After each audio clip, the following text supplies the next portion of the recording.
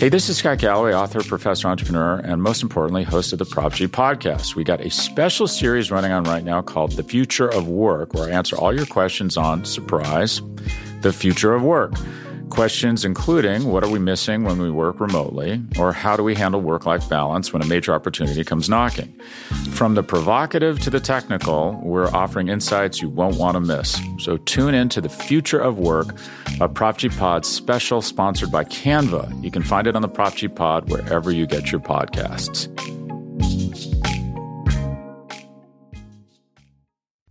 Previously on Matt Minich's Bengals Chalk Talk. And with modern medicine, these guys can keep playing at a high level. And I think AJ can get back. And I think because of the continuing nature of the way the cap is rising, I think I'd be comfortable with a $20 million deal. Trading, cutting Dalton, and drafting Joe Burrow, they are opening up $11 million in the cap. I honestly think that's a player, that's a reasonable enough player. It's more than a John Miller. That'd be a great signing to me, not just from the Bengals standard, but that's a targeted signing at an area of need, at a player who's just coming off his rookie deal in his prime, that good teams make. Teams that are committed to winning make those types of signings and don't think twice about it. Let's say they gave him 3 years, $30 million. Yeah. Now he's at $10 million a year instead of 16, but he's getting it faster. People far too often get hung up on what the average salary is, but they take it out of context, or they don't look at it in the full context of what's the cap going to be, and really what's the cap going to be in years down the line. What kind of salary are you willing to pay when you're only getting a fraction of the games? Yeah, don't it sound so epic? Horns are screaming, I ain't the one you want to mess with. Use a joke, I ain't the one you want to jest with. The battle's coming, you only got a few seconds to run. Yeah. All right, this is Matt Minich's Bengals Chalk Talk.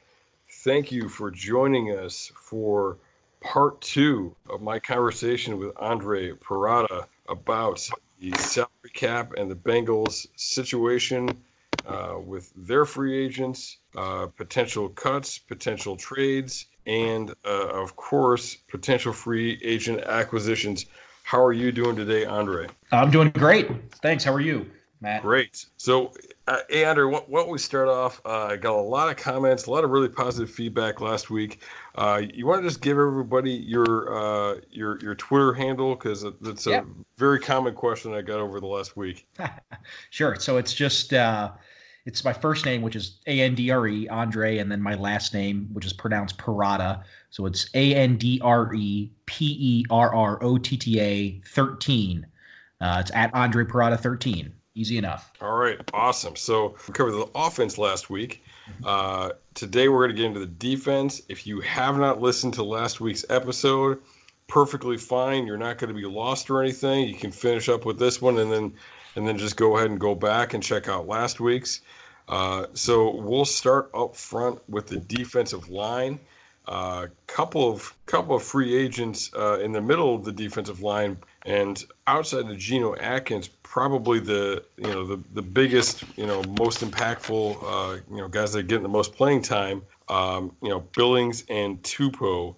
So what is their situation, and what are we looking at for the likelihood of bringing them back? Yeah. So let's start with Andrew Billings, obviously a drafted player, a homegrown player.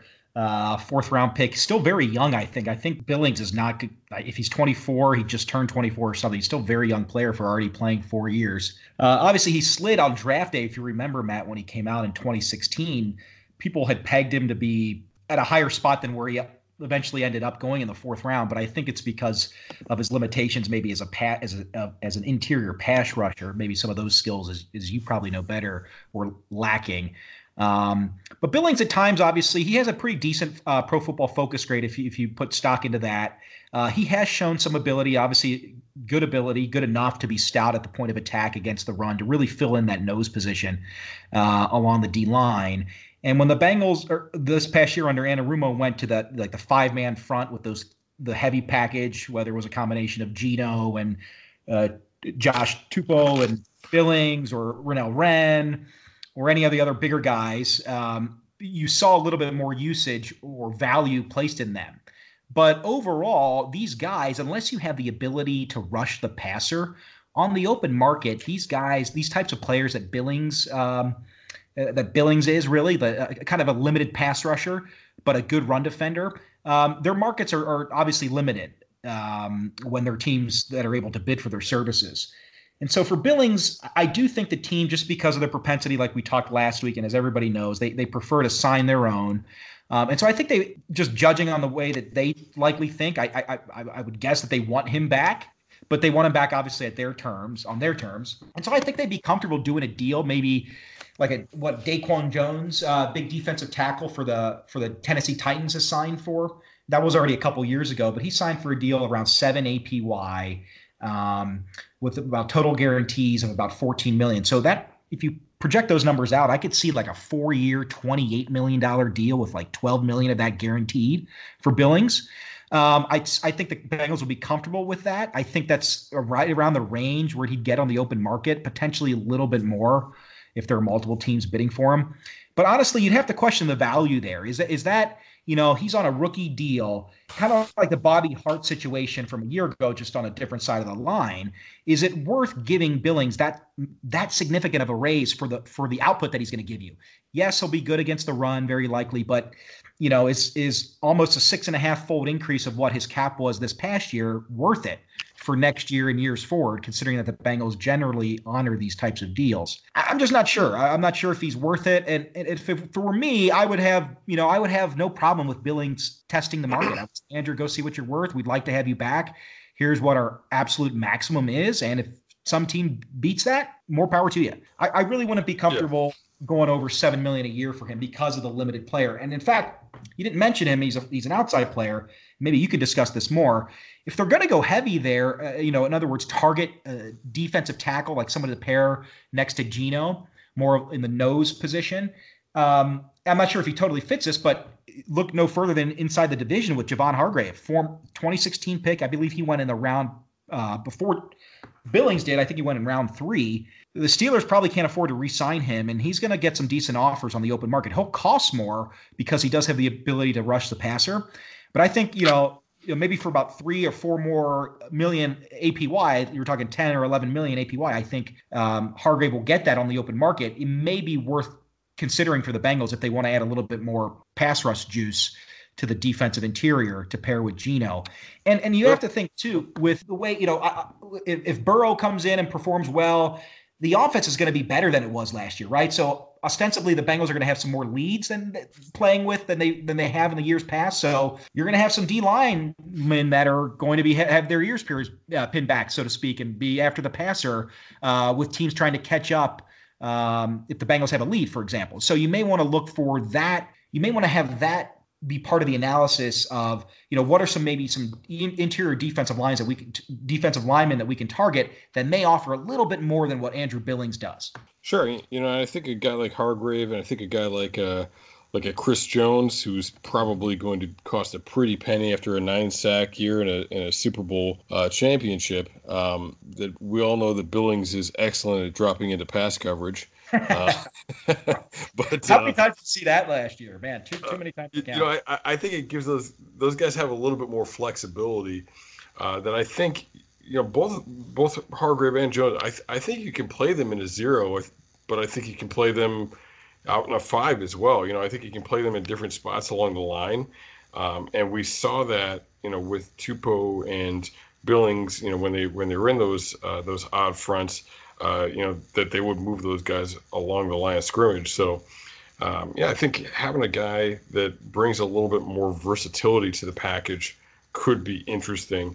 It's unfortunate that, Glasgow is not really somebody that can be trusted to stay healthy, just with his past. But I think Rennell Wren, who they drafted last year, is a guy who can play a lot of different positions. And honestly, when I watched his film following the draft, I kind of knew a little bit about him going into the draft, but when I really broke into him when he became a Bengal, I looked at it and I said, are they going 3-4? Because this guy is the perfect nose tackle. So I think, there might be some options there internally, but, so you mentioned Hargrave a little bit. What if they wanted to wanted to take a big shot and go for, a Chris Jones type of guy, how much do you think Chris Jones is going to cost out there on the market? Yeah, he would be probably the highest, most highly suited, sought after defensive player in on the market. Of course, there are going to be a lot of quarterbacks available, but on the defensive side, there will be some playmakers as well on all three levels. But Chris Jones is on the open market. He'll likely come under. He probably won't beat Aaron Donald's high water mark with his extension that he signed a couple years ago, which is he had a total of I think $86 million guaranteed, and he's averaging $22.5 million APY. Again, the open market's crazy. It wouldn't totally shock me if Jones bests that because he's younger obviously than Donald. He's coming off his rookie contract, and he's an explosive player. He had a great Super Bowl. He was a little banged up too in the postseason, and he dominated that Super Bowl. He had moments of dominance on the defensive side of the ball. He had that really critical batted ball too on that second down pass play on that critical drive in the fourth quarter when Kittle was open. And if Garoppolo completes that pass, the 49ers, I think their win probability would have gone up pretty significantly. But Jones batted that ball down, and then the next play, third down, 49ers had to punt. But that just goes. The reason I bring that up is, he's a big time player, and he showed up big time in the Super Bowl. Those guys are going to get paid. The Chiefs, obviously, this is like we talked last week. This is the first year that Mahomes is eligible for an extension since he's played 3 years now as a drafted player. So I think the priority for Veach, the GM there in Kansas City, is going to be to lock up Mahomes, even though they don't really have to do it now. Because he's still under contract, not even his fifth-year option. He's under his fourth year going into 2020. But it's only going to get more expensive for Mahomes. The only way it's going to stay the same or get less, I don't think it's going to get less, but the only way it's going to stay the same is if he suffers some sort of catastrophic injury in the preseason and doesn't play next year. But it's only going to get more expensive to sign Mahomes the longer the Chiefs take. And so because of that, it's unlikely. And they definitely want to get it done before the new CBA. That's right. But because of that, because of Mahomes' situation, I've read this week that they would also like to keep Chris Jones. And I think the only way to do that is to tag him because, they'd like to reach an extension, but I don't think at this point Jones and his representatives are going to agree to an extension. They're going to want to see what the market bears for them. And I don't think Kansas City is going to want to let them see that because the market, like I said, I don't know if he would get the $22.5 million high water mark that Aaron Donald has for defensive tackles or defensive interior players on the defensive line. But, he could push it and he could even best it. It wouldn't be crazy. But I really think he's going to be franchised. And the franchise tag for defensive tackles is about 15 and a half, the non-exclusive. It's about 15.5 million according to over the cap projections, but we'll get those true numbers coming up here at the end of this month. But I really think that's the line. That's the line or the path this is going to go down. Jones will likely be franchised, and he probably won't hit the market. But I would say this: it wouldn't shock me if the Chiefs tag him and then trade him for a decent haul. Obviously, they have a late round, the last pick in each round. I see some team in the middle of the pack offering maybe a couple first-round picks for him, for Chris Jones. It wouldn't shock me. I think this offseason, obviously the last year of the CBA, you got a bunch of quarterbacks that are going to be available. Even like Andy Dalton, who's under contract, he's going to be traded if you read the reports today, as we all knew. So there's going to be a lot of movement. I'm just excited for this offseason. But Chris Jones, unfortunately, just me being a fan of contracts and players on the market and seeing what the market bears for these guys, I don't think Chris is going to get there. I think the Chiefs will block him and they'll put the franchise tag on him. But again, even if he were on the market, he's the type of player that would command so much guaranteed money that it would be at a level that the Bengals would just not feel comfortable doing. But then again, could you imagine a defensive line with, Dunlap is obviously getting older and he's on the exterior, but he's still productive. And Geno, same thing, but you put Jones in there, you add Hubbard on the exterior, Carl Lawson. I mean, you're cooking. You're cooking with gas with a D-line like that. But really any team that is lucky enough to add a Chris Jones is really in the driver's seat. But if I were a betting man, I'd say he's back in Kansas City on a franchise tag and maybe signs an extension there, but likely plays out the season on the franchise tag in Kansas City. But maybe there's also a small possibility where he's tagged and then traded. But I think there's absolutely zero possibility that he ends up in Cincinnati. We can dream, though, can't we? Yep. If nothing else, that's right. So now you mentioned, the open market can get crazy, and obviously defensive tackle is a different, pay scale you're looking at compared to defensive end. with a Geno, with a Chris Jones and a Darnold, that's a little bit different. By the way, I should mention that the Chris Jones thought process. That's Joe Goodberry, Jake Liskow. We're talking about that a little bit, so I wanted to give them a shout out for that idea. But all those guys, they're great guys. Yeah, absolutely. So, with the open market, I think an edge rusher, a pass rusher is something you can always use, no matter how many you have. And I think we've seen that, with some of the teams that have won the Super Bowls in recent years. That's where they've been really strong on defense, from the Eagles, the Seahawks going back a couple of years. So, to add an edge, in general, to add a pass rusher, maybe just a veteran guy who could be kind of a moving piece. What are we looking at to add that type of guy who's got some experience? Maybe a guy that's been a 10 sack guy before, but maybe a touch past his prime, but could be a rotational piece. In general, a Michael Bennett type, say. Yeah. How much are those guys going for in the open market? So those guys, if you're looking at a veteran guy, they're probably going for at least 10 at the very minimum, 10 mil a year. So like a 3-year, 30 million type deal. I recall like a Jabal Sheard type of player who was He was originally with Cleveland and then went to New England and then went to Indianapolis. He actually now is a free agent, I think. But he signed the last time a fairly modest deal, a 2-year deal. It was less than 20 million total, so it was less than the 10 million EPY. But he was able to provide some juice. He was a nice find by Chris Ballard in Indianapolis on the open market. And he was a guy that I guess the Colts had obviously scouted coming out of college, coming out of Pitt, and then scouted while he was in the pros. And they felt that maybe he was underutilized in New England's scheme, and they found a better fit for him, and they got a good deal for him. But generally speaking, you mentioned Michael Bennett back in the day, Cliff Averill back in the day as well. Those guys, when they signed with Seattle, when Seattle was kind of gobbling those veterans up, I remember Averill signed, I think, for a 3-year, $30 million deal, and that was a while ago. So I think that would be like the bare minimum. Now, for a veteran type player, for a player who, like a Jabal Sheard, who's on the plus side of 30, but has been in the league, his technique is refined, and he's still honing, working on the technical aspects of rushing the passer. Those guys get paid still. But if you're looking for like a younger guy, like in the Shaq Barrett mold, Shaq Barrett, I think he received some votes for Defensive Player of the Year. He was played at an all-pro level. The Bengals actually, brought him in for a visit last year and didn't sign him due to a medical concern, I believe. But he tore it up down in Tampa, coming out. In Denver, he was a mid-round pick, and he was kind of overshadowed by first, obviously, Von Miller, and then Bradley Chubb last year during Chubb's rookie year. So I think the Bengals, rightly, and obviously the Bucs, who signed him ultimately, they recognized his talent. They saw it there.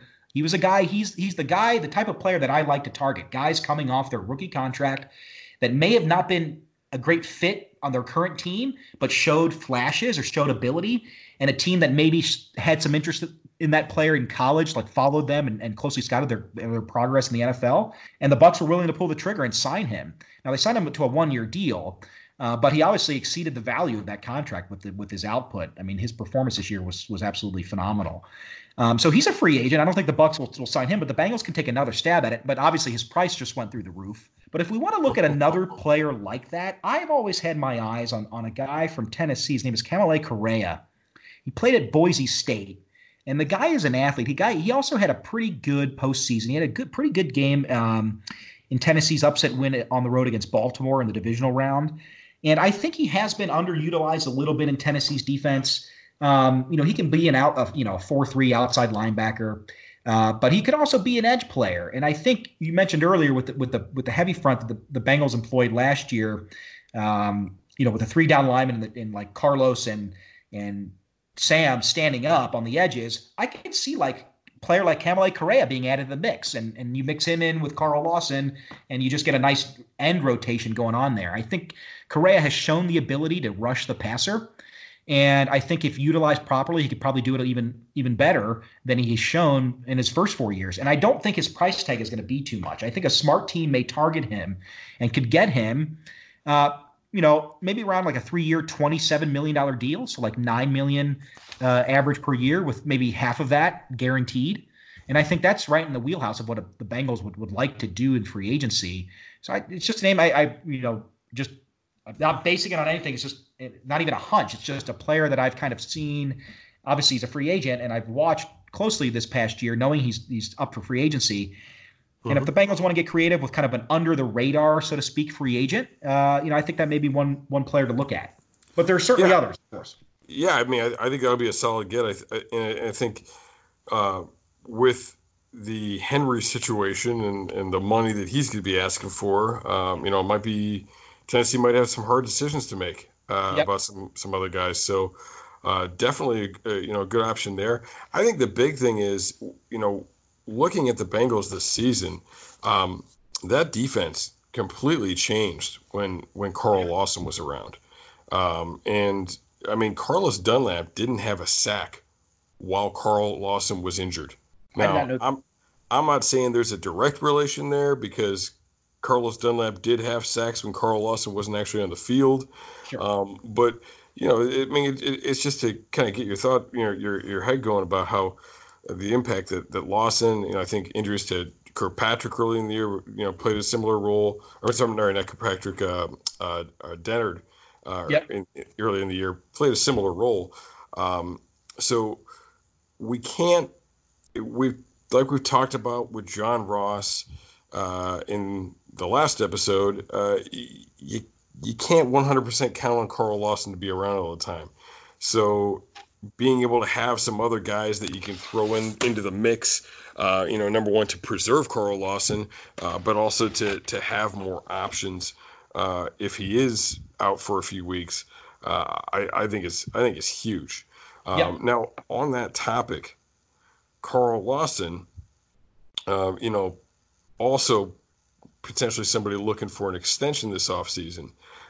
There have been injury concerns, but when he has been around, he has been fantastic. And even a year ago, when his sack numbers weren't there, if you were really paying attention, he was still getting it done. He was still having an impact on the offensive line. And he was still getting the hurries. He was still getting the pressures. He just wasn't getting the sacks. What do you think a talented pass rusher like Lawson with some injury concerns, what do you think that type of extension might look like? Yeah, that's a great question. I'm a huge Carl Lawson fan. I loved him coming out of Auburn. I was shocked that he went in the 4th round, but he was a great pick. I think maybe his short arms caused some teams concern, and obviously his medical concerns coming out of Auburn. But, even those short arms, this more than me, Matt, but when I see Lawson, I see him extend usually his left arm into like the chest of the tackle, and he just has so much brute strength that he just shoves that tackle with his left arm. And it's just a jab to the guy's chest, to the tackle's chest, and it just rocks him off his base. And, you see running backs being called to chip off Lawson, and I think he got winded on one play. I recall last year against the Saints when a running back, I believe it was Kamara, just came off the edge and chipped him, and he got him pretty good because, Carl was engaged with Terran Armstead, the left tackle, and it wasn't like a chop block or anything. It was a legal block, but yeah, just to your point that obviously teams know about him. Even if he's not getting the sack numbers, his pressure rates are always still there, and he's a disruptive force. I'm a fan of Carl Lawson personally, and I want him to be a Bengal for his entire career. And I think the Bengals would give serious consideration to extending him this season. They probably are debating it internally, but for the reasons you mentioned, and really through no fault of Carl, he tore his ACL last year in that Saints game, non-contact injury. I think they're going to wait, though. I think they'd like to get it done. If they get it done this year, it's going to be a very favorable deal. It's going to be a team-friendly deal because obviously it's just one team bidding on him. And so Carl may want that in the sense that it provides him some security because he's on his 4th-round rookie contract, making peanuts relative to his NFL peers. So he may, if you look at Carlos Dunlap's extension that he signed in 2018, that the average annual value of that contract is $13.5 million. And we talked about last week and I think the Bengals and other teams are aware of this. they know that players talk about their money in the locker room, maybe not all the time, but they know that players know this stuff. So if you give Carl already more than what somebody like Dunlap is making, and Dunlap obviously is older and he's been around, but he's also been consistent and healthy. I think if you offer anything more than the $13.5 million a year, I think that may not sit right with Carlos and with other guys too, in that D line room. So I think the $13.5 million average is the high watermark for an extension. But I honestly think if the sides were to come to an extension this offseason, it'd probably be like a 4-year, $48 million extension, which is $12 million per year. Obviously, that gives Carl security, and he may jump at that. But just knowing, like you mentioned, what the pass rushers get, a productive pass rusher when healthy, what those players get on the open market is incredibly high. They get paid. And so his representatives and him, Carl, may want to bet on themselves. They may say, hey, Carl, go out there, have a great season, stay healthy, and see what the market bears the following year. Now, the Bengals can always tag him next year. That's a risk too. But, the tag this year for defensive ends is just over $19 million projected. So next year it's probably going to be over $20 million. Yeah. So Carlos, yeah. So if Carlos can wait, I'm sure the Bengals, they're obviously considering it because he's eligible. They may even at this point or later on in the offseason present an offer. I'm sure they will to Carl's camp. But that offer is probably going to be for, around $12 million a year, just based on what Dunlap is making and based on, just what extensions generally are. They're lower than market rate. But I keep saying Carlos, but Carl may think, I'm going to bet on myself. Even if I get tagged next year, I'm still guaranteed $20 million because the tag is fully guaranteed. So the only thing I think that may inch Carl to sign it is, like you mentioned, his injury history, which obviously conversely causes the Bengals to hit the pause button a little bit. But because of that, Carl may be thinking, well, I need to secure the bag, so to speak, now. You know what I mean? So I think an offer will be extended. I'm not sure if they come to an agreement this season, but I do think, though, Carl, whether it's next season or he plays next season on the tag, if he really balls out and stays healthy this year, I think he will get extended with the Bengals ultimately. But I honestly don't see it happening this year. I honestly don't. I'd be surprised if it happened. I'd put it at 25%, honestly, for an extension for Carl Lawson. Because I don't think, he has to weigh his best interest too, and I think he wants to get that one great bite at the apple that you get when you're coming off your rookie deal and you're on the open market, and you can pick your spot and you can pick the best, the most money if you want to, if those are your considerations. But if an agreement is reached, I would say it's probably going to be around 1 year and 4 years, $48 million, with about maybe $20 to $25 million guaranteed. And if you add that to what Carl is scheduled to make this year, that puts you around like $50 million total, because you have this year plus the 4 years of the extension. So, and interestingly enough, Carl was the only player in the 2017 draft class to earn what's called the proven performance escalator. Not to get too far in the weeds, but it's for players that are drafted between rounds 3 through 7.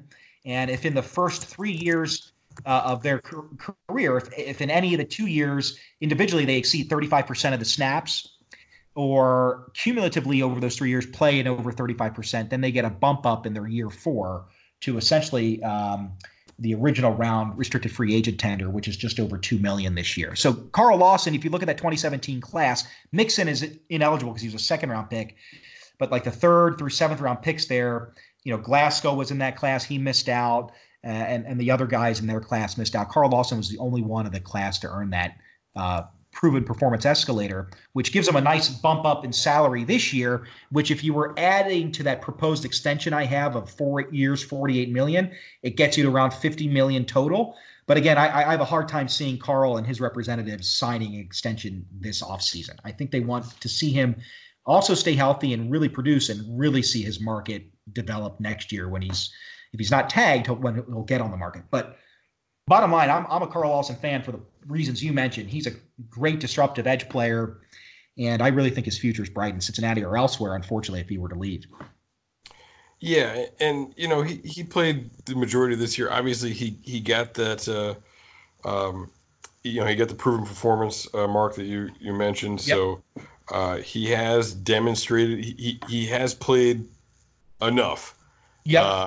So there's no reason for his team to be so fearful that he's never going to get that contract if he doesn't do it now.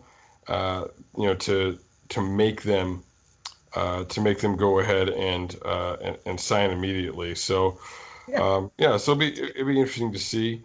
Now. Hey, this is Scott Galloway, author, professor, entrepreneur, and most importantly, host of the Prop G podcast. We got a special series running on right now called The Future of Work, where I answer all your questions on, surprise, the future of work. Questions including, what are we missing when we work remotely? Or how do we handle work-life balance when a major opportunity comes knocking? From the provocative to the technical, we're offering insights you won't want to miss. So tune in to The Future of Work, a Prop G Pod special sponsored by Canva. You can find it on the Prop G Pod wherever you get your podcasts.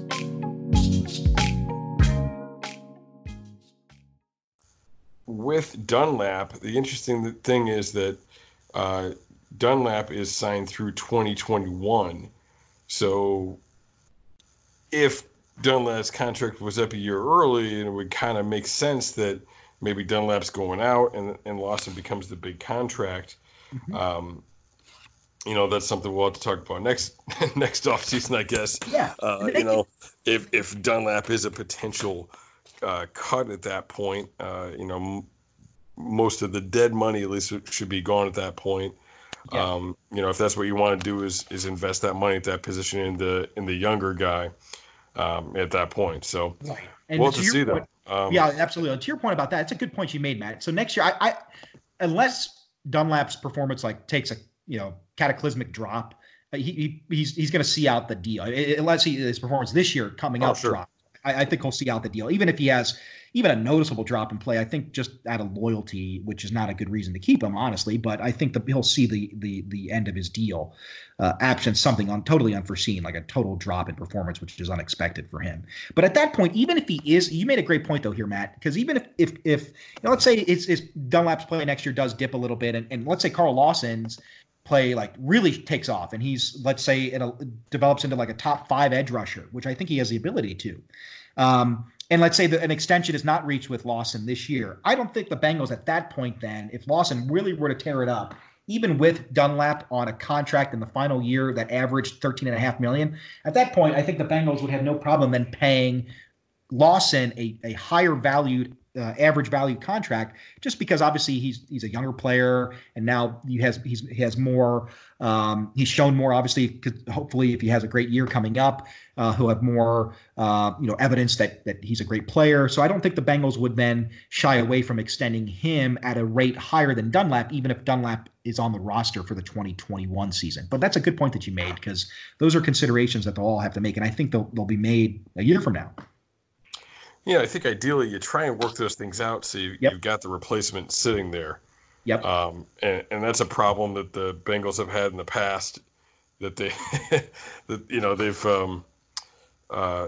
they've lost guys a year or so before the replacement was going to be ready, and at the linebacker position for years they didn't have anybody, and they just kept throwing out at Carlos Dansby and Kevin Minter and some of these guys. And I mean, Dansby was a great player, but he and I were in college at the same time. You know what I mean? He just wasn't the same thing by the time he got to Cincinnati. So, but man, he was ridiculous at Auburn, though. But he's a great so on the topic of linebacker, there's a pretty interesting free agent at linebacker for the Bengals, and that's Nick Vigil.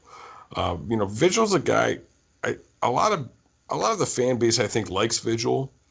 And I think, personally, I've never been a huge fan. I've always felt he's kind of underachieved from what he potentially could be. But I felt like as the defense started to come together in the last half of the year, Vigil played a lot better. And he was contributing in some different ways, doing some different things. And, I mean, honestly, I think Jermaine Pratt next to him versus Preston Brown next to him, I think there was a better rapport there. I think everybody was a little bit more on the same page at that point.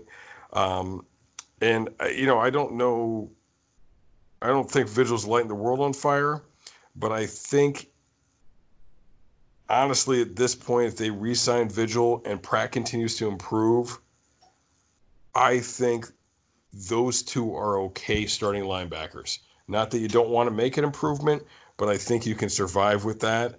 And I don't necessarily know that there's pressure on you where you're thinking, I got to get one in the draft or I got to get another free agent or anything.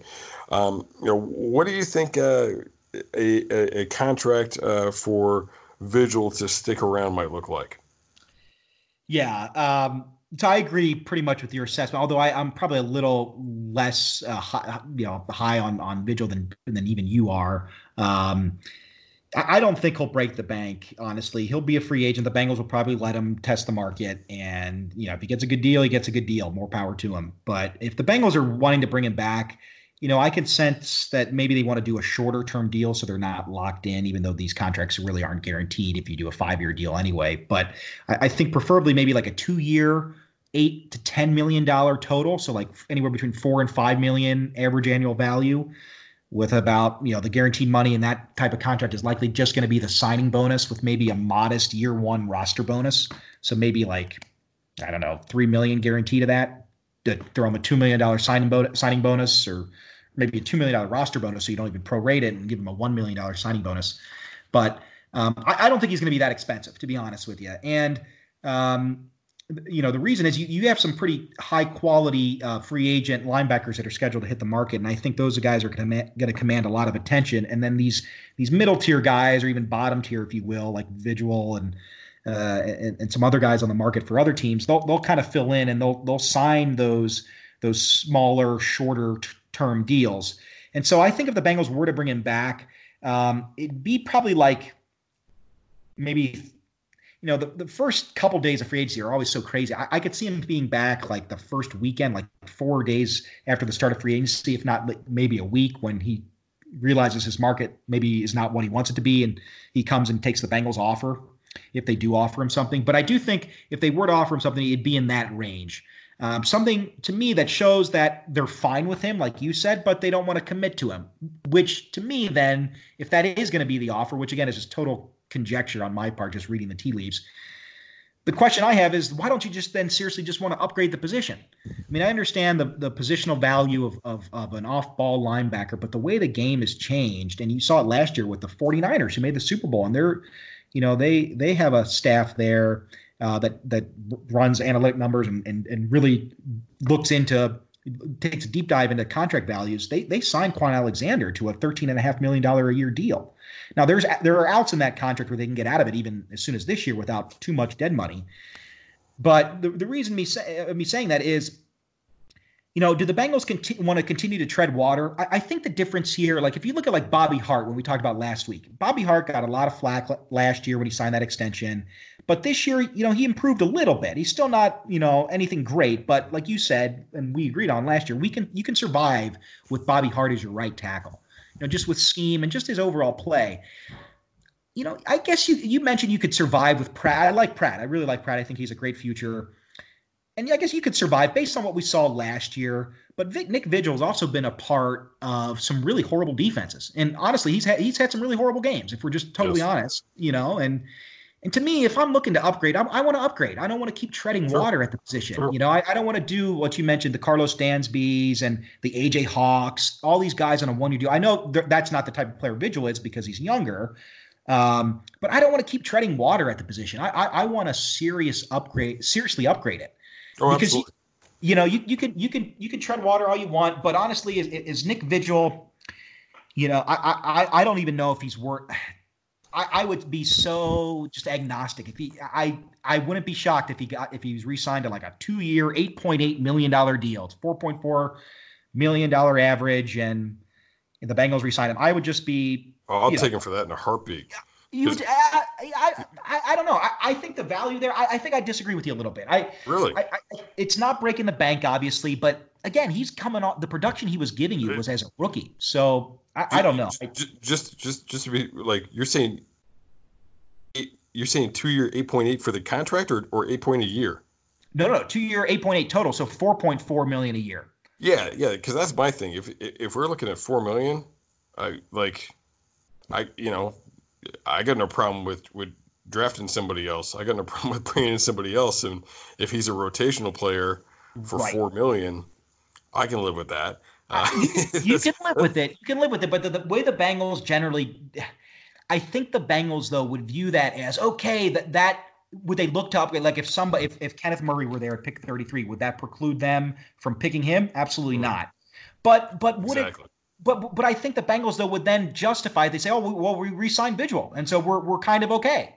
And they wouldn't necessarily look to upgrade. Whereas if you sign a guy, and we could talk about these guys, I'm sure we will coming up here, but like a Corey Littleton or a Joe Schobert or some of these other guys that are likely to be available, then you can really say, well, we have upgraded. Yes, it cost us. It's likely going to cost us, but we've certainly upgraded, and we've crossed a position off. Like, although depending on how highly they rate like a Kenneth Murray, if they were to sign like Corey Littleton to a substantial deal, like a Quan Alexander type deal, I don't think that would necessarily eliminate a Kenneth Murray, even with Littleton on a big deal and Jermaine Pratt. I don't think if they rate Murray very highly, I think they'd give serious consideration to signing him. So I guess the point Pratt was a third round pick. I mean, I don't think taking a guy in the third round, limits you from taking a guy to replace him. Totally agree. Even if you have Littleton in there, and again, there's rotational players. There's we're talking about it like there's only 2 linebackers because that's what the NFL is. Yep. But at the end of the day, and I don't have the numbers on this, so I don't know. But in my estimation, the Bengals probably played more substitution package than anybody because they have an incredible nickel corner who's incredible in run support. Yep. And that's why, you don't really see them using the will linebacker because they've got that guy. So, that's the other thing. And we'll get to that in a minute. But especially if Dennard is gone, then there's definitely some value to having 3 good linebackers, and especially if you have like a Kenneth Murray who can scoot a little bit, who can run around. There's some value to that. And I guess what I'm getting at is, I like what you're saying. I don't think you sign Vigil immediately. Right. I think you probably go out there and you see if you can make an improvement. Because Corey Littleton, I bet he doesn't make it 24 hours in free agency. And he won't. He'll be gobbled up very quickly. So, let's go for those guys, and then you have Vigil as the fallback. So, because here's the thing, I'm with you. I don't want us thinking we're not going to take Kenneth Murray because we have, we're Patrick Queen or one of those guys because we have somebody. But I also don't want us to say, hey, Kenneth Murray and Patrick Queen are gone, so now I'm going to go ahead and reach on Troy Dye in the second round, even though he's not a top 50 player. So, even if they traded down in the second round to like the mid 40s, I still wouldn't be a fan of that linebacker from Oregon, and not at that spot. That would be a disaster. And that's all I'm trying to get at is I think before the draft, you need to figure out a way, with the exception to quarterback, because you hold the number 1 spot and you're taking Joe Dan Burrow. I think you need to figure out a way that if you don't get any other specific position in the draft, a guy that can play right now, you're fine. You're surviving with it. And so it's not like, hey, I'm good with going into the year with Vigil. It's I'm good with going into the draft with Vigil. If that's what it comes to. And I'd love to make a move on one of those other guys first. But if we have Vigil, then I'm not going to feel pressured like, crap, we got to take Jordan Brooks. We got to take Malik Harrison. When those guys aren't, I don't think those guys are in at 33. Those guys have some positives, but those guys aren't guys you're taking at 33. I don't want to feel that pressure. I want to be able to take, because at 33, a lot of people want to trade down. I'm open to trading down, but there's probably going to be a dude there, and he's not necessarily going to be at the position you want him to be at. So I want to be open there to be able to take that guy, that difference maker, wherever he is.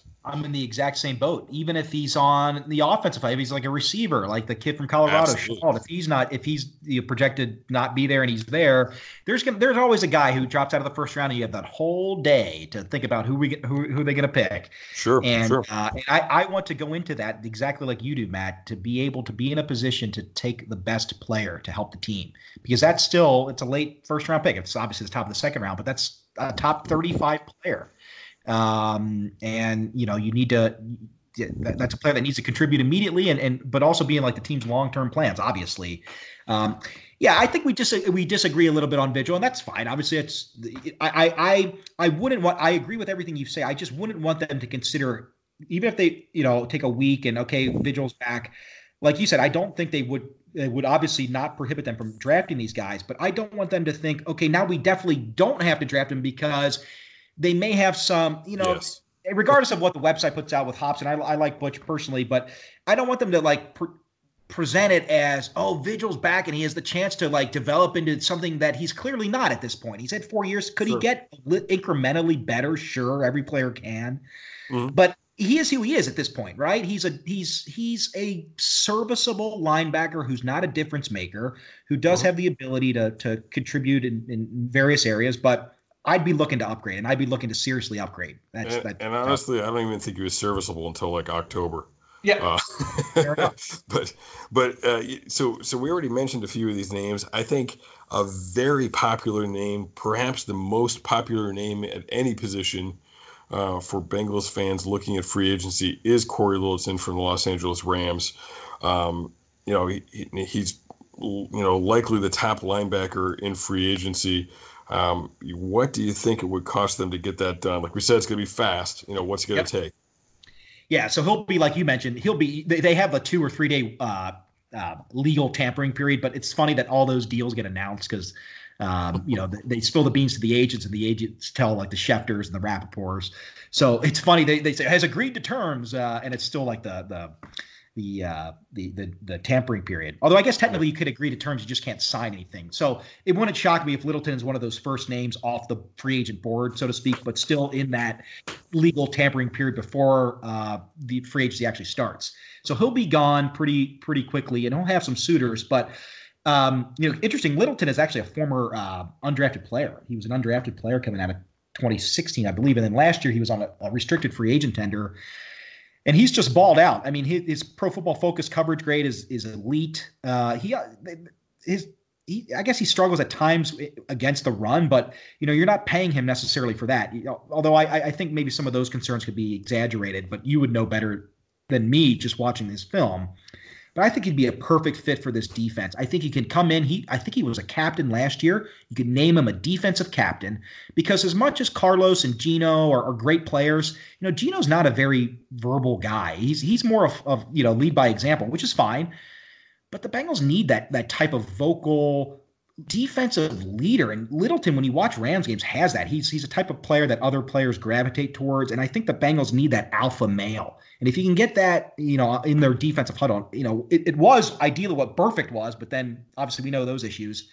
But I think we need that. And I think Corey Littleton could provide that. And you have Jermaine Pratt then under his wings, so to speak. The Bengals get a little bit of that personality in Sean Williams from the safety position. You see him on the field and players respond. But Sean Williams, we'll talk about him. His play has obviously declined a little bit, and he's been dealing with some nagging injuries. But I'm a fan of Corey Littleton. I think he's going to go quickly, as you said. I think he'll probably best Quan Alexander's deal. Quan Alexander last year signed, everybody thought he would get paid, and then his contract numbers came out, and even though obviously the structure of it allows the 49ers to get out of it, it still came out to $13.5 million a year on average over 4 years. I can certainly see Corey Littleton getting at least that, probably more. So I would say maybe 4 years, $56 million, which is right at $14 million a year. But, I projected Corey Littleton to get a 4-year, $55 million deal. That averages out to $13.75 million a year. That beats Quan Alexander's average, but it doesn't quite get him to the 14 million a year mark. Some teams are just they're sticklers about reaching those thresholds for further seasons and further player purposes. But he's going to get paid, and I think he's going to get paid anywhere between 13 and 15 million. Because again, nobody saw Quan Alexander, because Alexander even was coming off an injury the year prior, I believe, and he still got paid. And so Littleton's healthy. He's going to get paid anywhere, again, between 13 million on the low end, really 13.5, because that's Quan's number, to 15. It wouldn't surprise me to see him get 15 million, just based on the fact that he has elite coverage skills, and he's shown over the last 2 seasons really to be just a modern day NFL line. Like you mentioned, the way the game is evolving, he's the type of player that almost every defense needs. Now, ideally, you'd like to get him on a much cheaper contract, a rookie contract, ideally, but you got to pay for talent. The Bengals have that obvious need here. They'd have to pony up, because let's assume he gets a 4-year, $55 million a year deal. That average is $13.75 million, as I said. That beats Quan Alexander. You're probably looking at $25 million in guarantees at least. And the Bengals can structure that by giving him a good-sized bonus, and then using their typical contract structure to give him a good-sized year 1 roster bonus, and maybe give him a pretty good-sized year 2 roster bonus. They don't guarantee base salaries, but they can get up there with their, what I like to call, effective guarantees, because they're not going to cut him. If they sign him to a big money deal, they're not going to cut him after 1 year. Unless something off the field happens, something egregious off the field. Even if his play is bad, he's going to be around for 2 years. So if you just look at the 2-year cash payout of what a typical 4-year, $55 million deal is, that really gets you the guaranteed money. Now, if another team comes over and blows him away with truly guaranteed money in terms of guaranteed base salaries, guaranteed year 2 roster bonuses, I think obviously he jumps at that. But I think the Bengals can be a player here. I really do. If they want to break their mold, he's a player. He's not a household name, obviously, but he's becoming a household name, at least among Bengal fans. But I think he projects to be, a very good player. I think over the next 3 to 4 years, he projects to still play, I think, at an elite level in a position that, to me at least, is becoming increasingly important in football, in professional football. And so I have no problem paying him that money.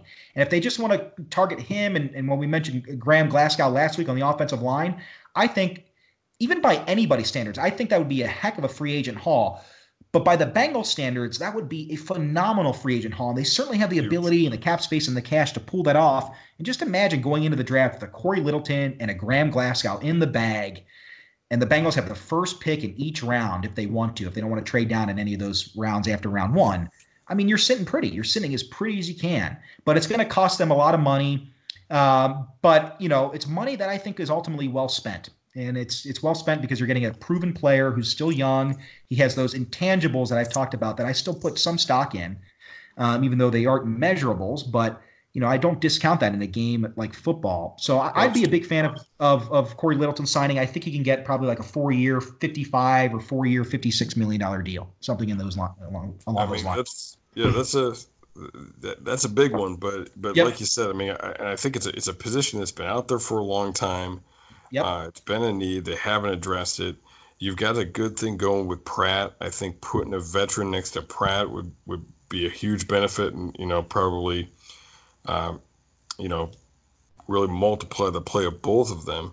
Yeah. The other thing we talk about position value, and here's what gets me at linebacker. All right, so I think we tend to think of linebackers as being run players. And part of that is because of what we've had to endure in Cincinnati with slow A gap, B gap plugging linebackers over the last few years. And number one, I get that the pass game is the most important thing in the NFL. However, in the AFC North, where Lamar Jackson is going to be for quite some time, the run defense is more important than it is in other divisions. Because you want to win the Super Bowl, you're going to have to get through Baltimore to do it in the AFC North. So there's definitely more value to stopping the run in the AFC North, in my estimation, than in other divisions. The other thing is, what do we value on defense? We value pass rushers, and we value guys that can cover. Like you said, Littleton's excellent in coverage, and he has 7.5 sacks in the last 2 years. Yeah. So he can contribute in both ways. We saw a good amount they were sending Vigil up the middle on blitzes, Yes. and when they weren't, they were, a lot of times they were just lining him up on the line of scrimmage in the A gap and threatening it. Having a guy like Littleton there, that's going to make more production there, and even just a greater threat even when they're dropping them off into coverage of having that. So I mean, I think there's tremendous value at the linebacker position when you can do those things. If you're just a if you're Preston Brown, man, I'm sorry, but in the '90s, Preston Brown was going to the Pro Bowl, but it's not what the position is anymore. But I think we got to look at what you want more than just the position, and I think what you want and what a guy like Littleton can give you. I think he's an exception to the rule if you're looking at it that way. Yeah, absolutely, and you're right. I mean, there's a reason. Preston Brown, I think he signed with Oakland, but I don't know if he got cut. There's a reason why those guys are struggling to even stay on rosters anymore. Even like Raymond Lucas is older, but he signed with an old Bengals coach, and in Oakland where they're signing a bunch of old school guys. The Gunther connection. You're right. I mean, if those guys are becoming the dinosaurs in the NFL, those two down, not even two down, just the run stopping linebacker, the thumpers that you don't see them anymore. There's a reason. Yeah, absolutely. So a couple of other names, and we'll get through these quick because we got to get to the DBs. So Joe Schobert is another name that's popular. Mr. K Cincy on Twitter threw out Lake Martinez to me, amongst some other names, but I think that's an interesting option as well. What type of value are we getting for those two? Compared to Littleton? Yeah, so I think Littleton is probably the top shelf option. And then Schobert, I think, is probably just a tier below him. I think not just a tier. I think he's considerably below him, but still would add value. And I think Schobert is going to have a market when free agency does open. And the player the contract I look at for Schobert is kind of like what Jordan Hicks signed. Hicks, the former Eagles linebacker, local Cincinnati kid, played at one of the Lakota schools, and then went to the University of Texas. Signed as a free agent linebacker last year in Arizona. But he had been banged up for a couple years in Philadelphia during his rookie season or during his rookie contract years. And so he came in obviously well below what Quan Alexander did, but he had a pretty decent year out in Arizona based on all reports. So I can see Schobert, even though Schobert doesn't have the injury concerns, I'm just talking about in terms of the tiers of what the contracts are likely to look at just on a level of play perspective. And so if we're thinking Littleton, let's just say he's at $13.5 million, right where Quan Alexander was last year at a minimum. Jordan Hicks signed a 4-year, $36 million deal. That's $9 million a year. So I can think Schobert is probably in that area. 4 years, $36 million, maybe even 4 years, $40 million. Like the 9, 10, maybe $11 million range if a team is really trying to get for Littleton and they miss out on him and they just throw their money back to Schobert, that may cause his market to rise, to increase. But I think he'll come in considerably less. And I think maybe the Bengals at that price point, it may be more palatable to them to do a Jordan Hicks type deal, especially if you consider, they'd be essentially stealing a player away from, not, you have to pay for him, but taking a player away from a division rival, weakening that opponent. And really, I do like Schobert. I do like Schobert's coverage skills, although his overall Pro Football Focus grade is a little concerning. I'm not sure how much stock you put in Pro Football grades overall, but some of their stuff is I do put some stock into it, just as to keep comparables consistent across the board year over year. So I do. A Schobert signing, I think, would represent a significant improvement, a very significant improvement over Nick Vigil. I'm sure you would agree. But would it be as exciting as a Corey Littleton? I don't think so. But I think, at this point, based on the prior Band-Aids that the Bengals have tried to put at the linebacker position, in the form of the players we've talked about, Schobert would likely command a multi-year deal. He's not going to sign a 1-year deal like those old veteran guys. So, if they signed him, I think it'd be a very good signing by the Bengals. Although, again, if they're going to spend $10 million a year for Schobert, To me, make that extra effort to spend. Obviously, it's more money for Littleton, but go after that home run instead of going after that solid double off in the gap, so to speak. Although Schobert, I would have no problem with him, and he'll come in likely at a contract, at least at a price point that's more in line, I would think, with what the Bengals are comfortable doing. But I do anticipate him getting a pretty decent deal, anywhere between $9 and $11 million in terms of average annual value. So I'm going to break that down: 4 years, $36 million, maybe 4 years, $40 million, which gets you to $10 million a year, or at the high end for like 4 years, $44 million, which gets you at $11 million a year. What are your thoughts on Schobert, though, just the way he plays? I obviously I think he'd be a fit here, but you would agree with me. I think that he comes in lower than Littleton just in terms of ability, correct? Yeah, I mean, I don't think I don't think they have this. He has the same versatility. And I think he probably is a touch better against the run. But yeah, I don't think he's helping you as much in the pass game or quite as much in the pass rush either. Yeah. But yeah, I think any of these guys, Schobert, Martinez as well, I think they're giving you a little bit more in all those areas than Vigil is. At least, Absolutely. They're at least a plus in every area. And if we're talking, again, I when you said Vigil $4 million a year, I don't care about spending $4 million. You know what I mean? Like, like I'm cool with Vigil for $4 million if that's the best we can do. And if we're talking $4 million more for a Schobert or possibly a Martinez, go for it. You know what I mean? I think 8 or 9 for those guys, and it's still, in my mind, doesn't keep you from taking Patrick Queen or Kenneth Murray if they're sitting there. Same here. Or for that, and we certainly need depth at that spot. With Hardy Nickerson isn't going to last another year, I don't think. So, so yeah, I mean, I think getting that and getting a good solid upgrade, it'd be great. I think Littleton is the home run. I think that'd be an incredible signing. But I think signing a Schobert or Martinez is a significant improvement for this defense. They're both. All three of these guys are, veteran guys. Putting them next to Pratt, they've got some skills. They can be moving pieces, and can help out in a lot of different ways. So, and really, looking at what the Bengals were doing defensively, and we mentioned with how they were sending Vigil more blitzes and doing things like, we need those guys that can do a lot of different things. Absolutely. And I didn't mention Martinez's numbers. I think Martinez probably comes in, like you said, probably around the Schobert range, around maybe 9. I don't think he'll approach 8 figures, like 10 or 11 million a year. But I could see maybe 9 being his high water mark, but maybe like a 4-year, $28 million deal, something around $7 million. But to your point, Matt, it would represent a significant improvement over a Vigil. But I think of Blake Martinez, I actually wouldn't be surprised.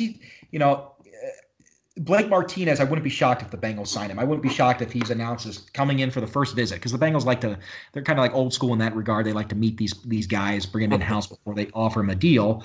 And it wouldn't shock me if Blake Martinez taking a visit to the Bengals. And then, I would anticipate a contract maybe 4 years, $28 million, which is $7 million a year, or 4 years, $30 million, which is $7.5 million, something around that range for a Blake Martinez. But we'll see what the market says.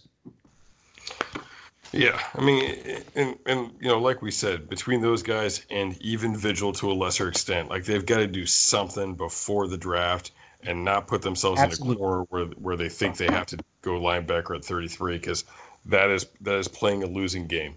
It is. You cannot do that. They cannot, just say, oh, we missed out on these guys, and let's say Vigil signs elsewhere, and they can't say, well, now we have, no matter what, we got to get that linebacker at 33. You can't. You don't want to build a box around yourself. You don't box yourself in. I mean, it's just a losing strategy. It's address your needs in free agency, and there is demand. I mean, there's opportunity there, and that opportunity meets the need in the form of these players that we've been discussing, and other players potentially too. All right, so we need to get into the defensive back situation. So first off, I'll start with the controversy Uh, so we talk about John Ross, and John Ross is a popular scapegoat. He's had some problems. Not the least of which was the fact that he was drafted one pick before Patrick Mahomes, Super Bowl MVP Patrick Mahomes. But another guy that I think far too often we love to hate in this fan base is Dre Kirkpatrick. Dre didn't have a very good year. I would say previous to this year, he was a top 50 easily corner in the league, which doesn't sound that great, but then you figure that's like top half of CB2s, which is fine. is what I'm trying to get at. But it's not what you want out of a first round draft pick. So the first round draft pick hurts you, and obviously Dre has a way of his mistakes tend to be catastrophic. Yes. So there's been talk of cutting / trading Dre Kirkpatrick.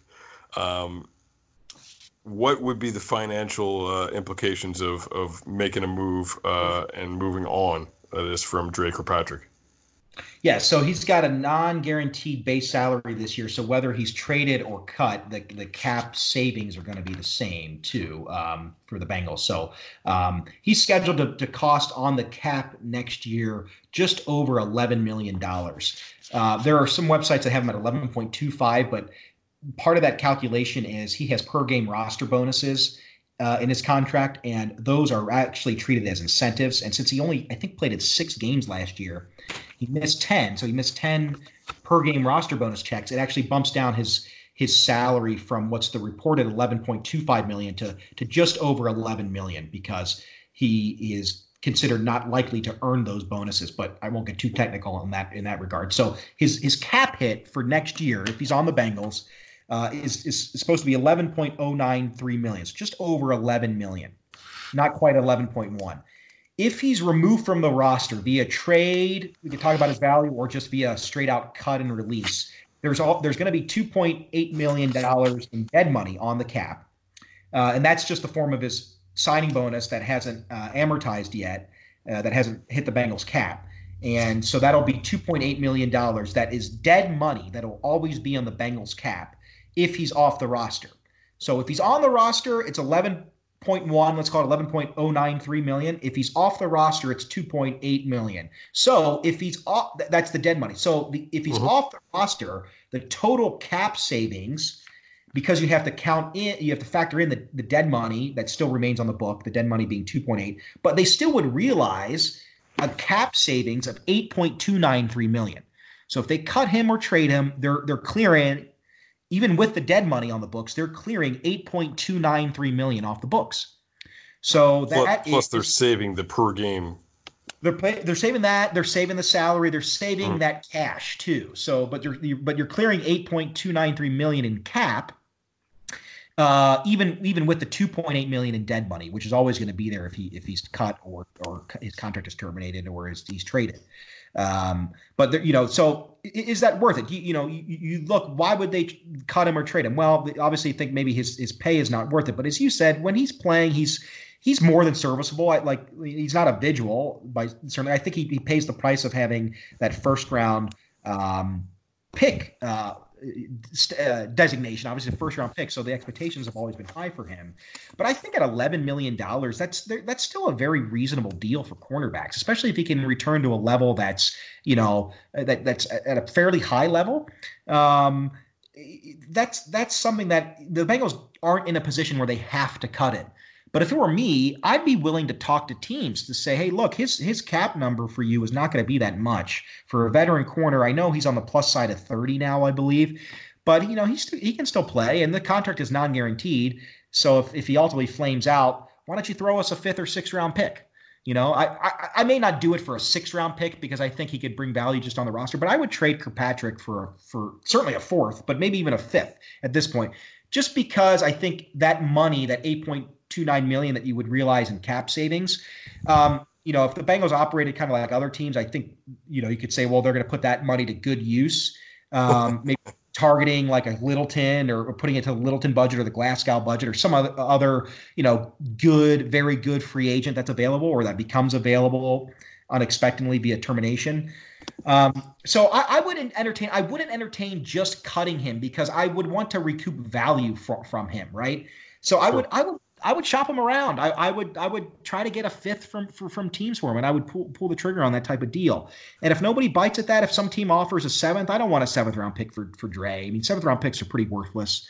And so I'd rather at that point, even though he's costing you $11+ million on the cap, I'd rather keep him.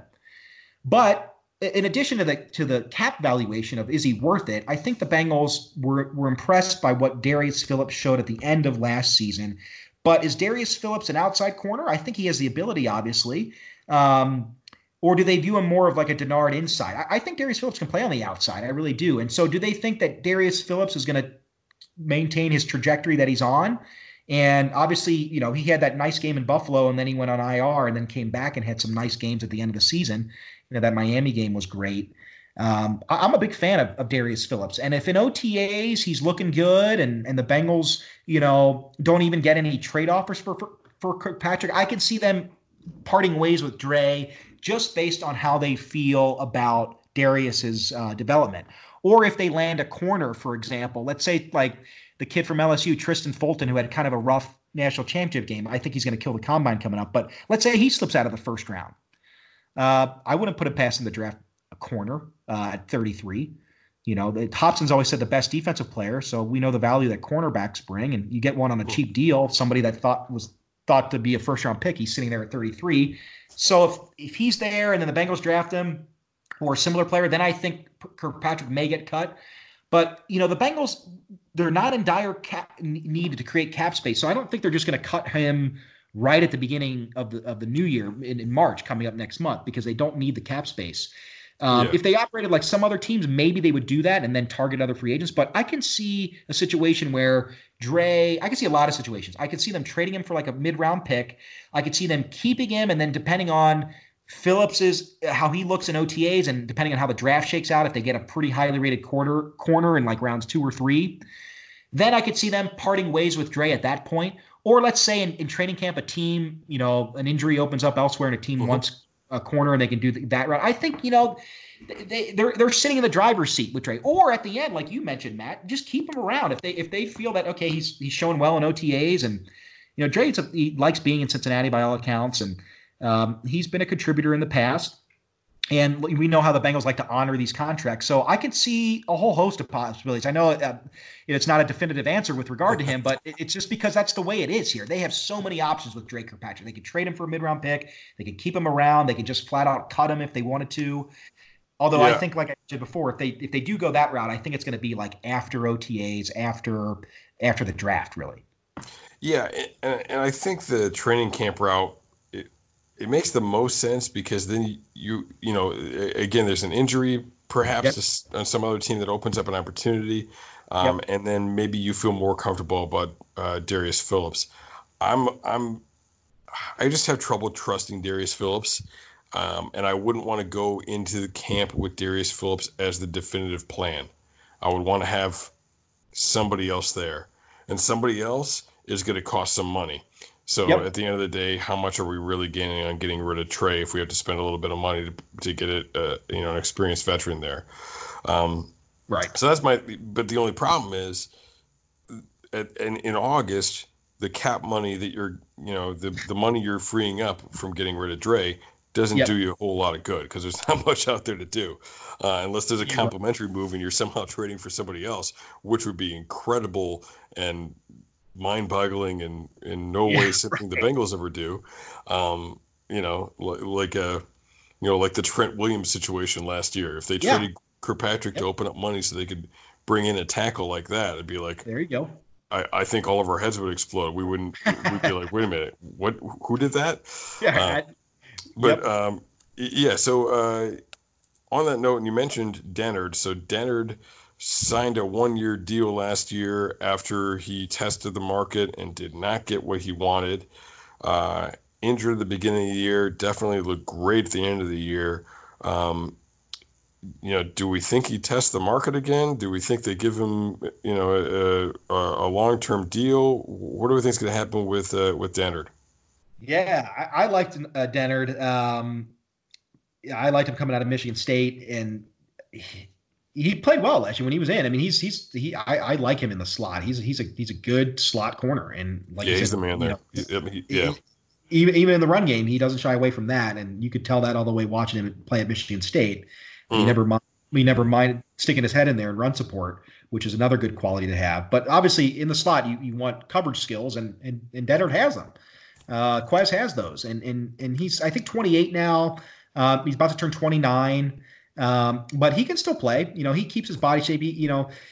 I don't think he's quite at the level that Leon Hall was towards the latter stage of his stages of Hall's career, but Dennard is good. He's a good player, and so I think he's going to want to test the market again to see what it was or what it is. I mean, he dipped his toes in last year, or actually dove in, and the water was too cold. He had to get out, so to speak, and it wasn't what he thought it would be, and he came effectively crawling back to the Bengals offer, essentially.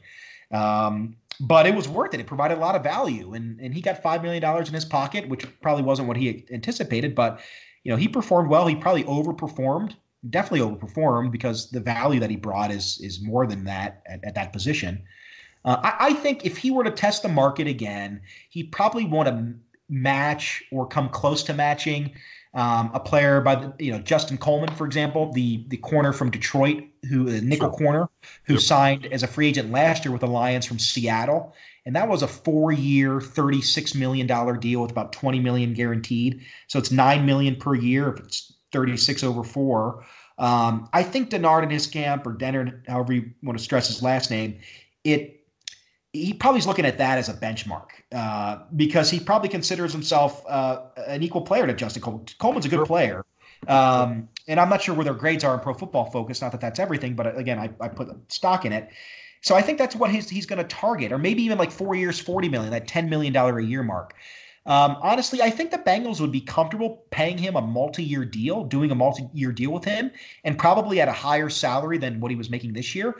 I could see the Bengals doing like a 3-year, $25 million deal. That's $8.33 million average. I can see them being comfortable with that. But I don't see them, because of, I think, how highly they regard William Jackson. We'll talk about him. They're going to be up against it. Jackson's kind of dipped a little bit in his play, but if he regains his form, they're going to be spending some coin on that DB room coming up. And so that's a consideration I think they'll make. But I think they would be comfortable doing a deal that averages between $8 and $9 million a year on like a 3 or 4 year deal. Now, at this point, though, 3 or 4 years, you're pushing into your younger 30s for Dennard. And so there's a risk there, although, of course, these aren't guaranteed contracts, so you can get out of it if the play just totally falls off after a year or two. But I think that type of Justin Coleman type of deal, like a 4-year, $36 million deal at $9 million a year, with about half of that guaranteed, or maybe a little bit more than half guaranteed because he's taking a shorter term deal. I think both sides can agree to that. But I think he's going to test the market, and you just never know. And especially with corners at these premium positions, you get one team that falls in love with you and just thinks they got to have this guy, and they're going to throw some money at him. And it screws up, not screws up, depending on your perspective, but it resets the market, and it totally reshapes it. But I think he's going to be looking to get paid more than he got paid this year because he played. He earned it. He earned it. There's still, of course, his nagging injury histories a little bit with him, but he's a football player's football player. He likes. You can tell Quez loves playing ball, and you want guys like that in your locker room. I mean, he's a football player, and he adds value to your team at a very important position. Yeah, absolutely. I think and he's a special guy for what he's able to do in the run game.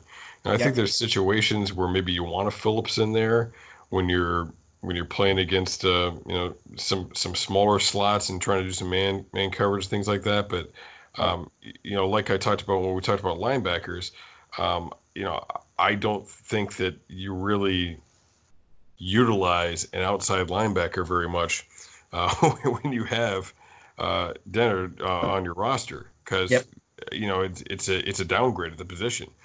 So even in the bigger personnel groupings, you don't necessarily take him off the field or bump him out and take somebody else off the field. So now you touched on it already, but William Jackson, possibility of an extension this offseason. He was a guy that shut down Antonio Brown for 2 games, in his de facto rookie year after he missed his entire rookie year in true Bengals fashion. But it certainly had some ups and downs. I think we expect him to be a top corner, but he hasn't really solidified himself as that. Is this the type of situation where you want to lock him up in case somebody falls in love with him, or is he going to see himself too high and be wanting a ton?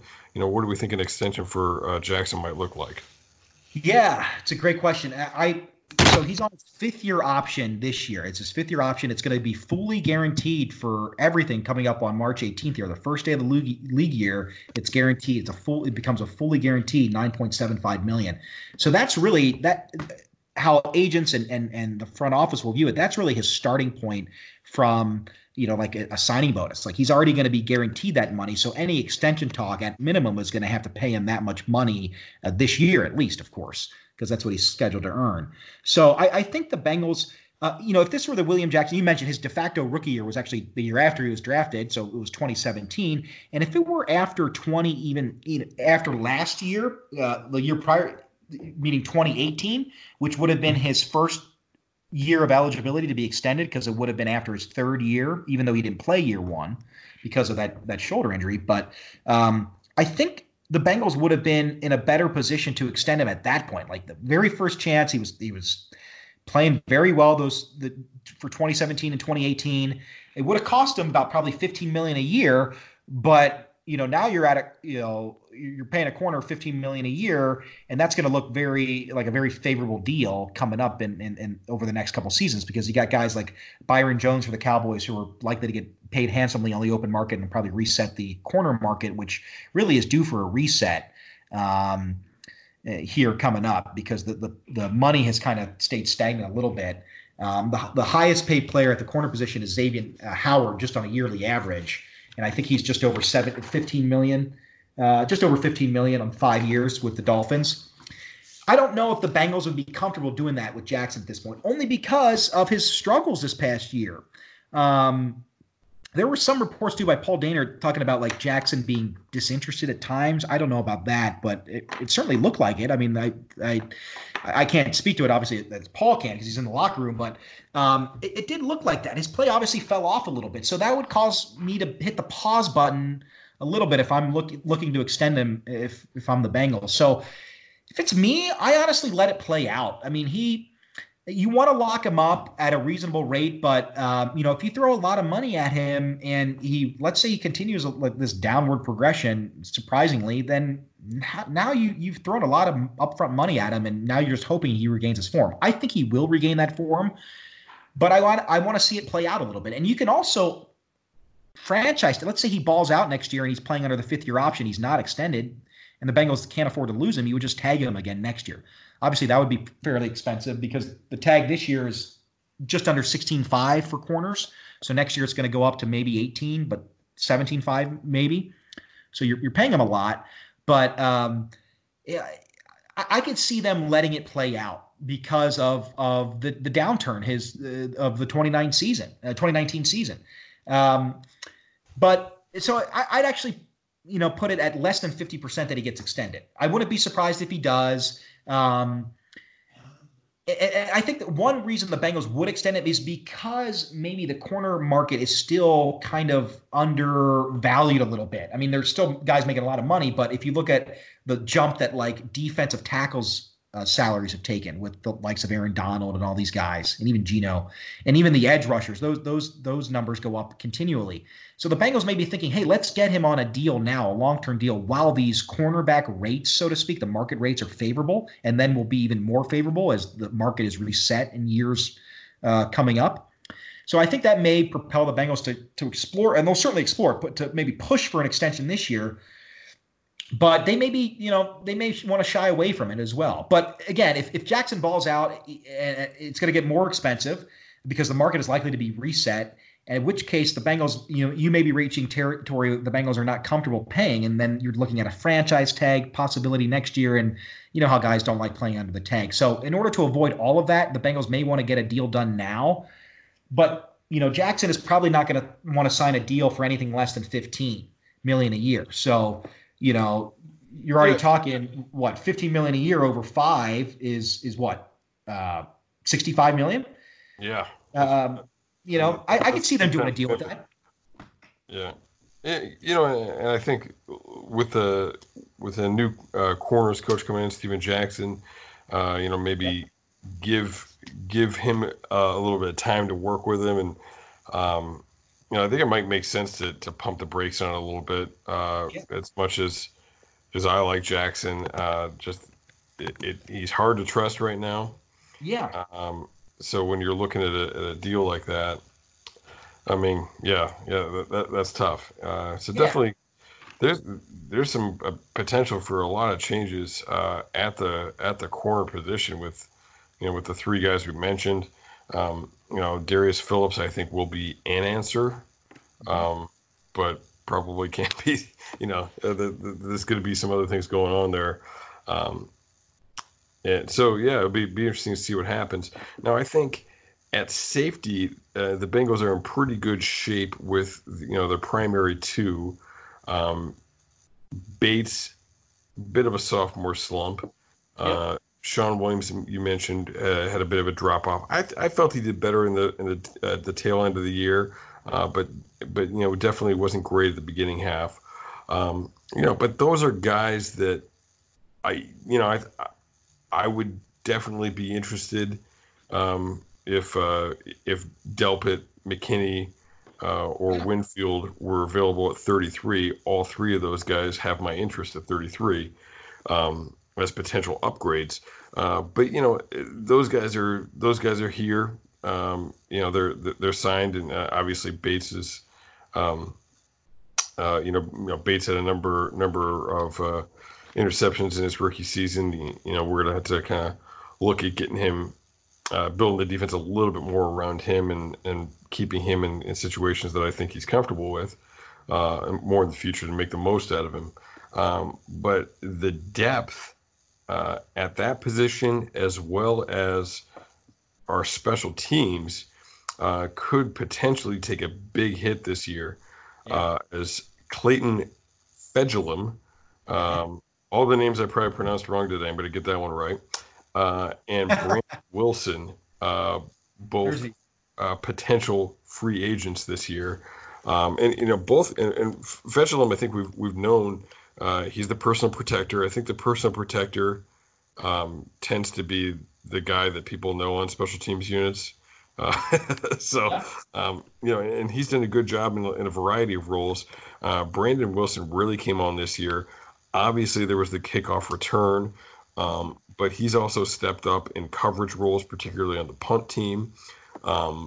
Cody Core is not a very popular name in this fan base, but I was nervous because Cody Core was very good covering punts. And Brandon Wilson, along with Tony McRae and some other guys, really filled in that role and did an excellent job on the special teams. Credit to Darren Simmons that he always seems to find these guys that we don't necessarily love on offense or defense, but who can get it done on special teams. Absolutely. So Fejedelem and Wilson, what type of situation are we looking at for those guys to re-sign? Yeah, I love Fedge. Fedge, perfect core special teams players. You nailed the head. And even he has the ability. Remember the fumble return he had for a touchdown? I think he caused that fumble. The opener in 2018, Marvin's last year in Indianapolis. I think he caused that. I know he scooped it, obviously, and scored, but he may have caused it as well. But I think both could be at least role players on the defense. Exactly and right. I wouldn't mind seeing more Brandon Wilson. I think I saw a little bit of him getting some action in the box, like they have. Wilson playing quite a bit in the box last year. I definitely think both can contribute on the defensive side of the ball. Right. So like spot starts, or just a guy he's banged up and he needs to head to the locker room for the last 2 series of the half. You put Fedge in there or Wilson. Obviously, they play different safety positions, but they can contribute, and in addition to their special teams dominance. But the reason you want to sign Fedge, and I'd be in favor of re-signing him, is because of his special teams prowess. I mean, he's a guy that could carve out like a, God willing, he stays healthy, but like I'm not saying at this potential Hall of Fame level, like a Matthew Slater type of career for Fedge. Keep his body right and just have 10, 15-year career in the NFL, killing it on special teams.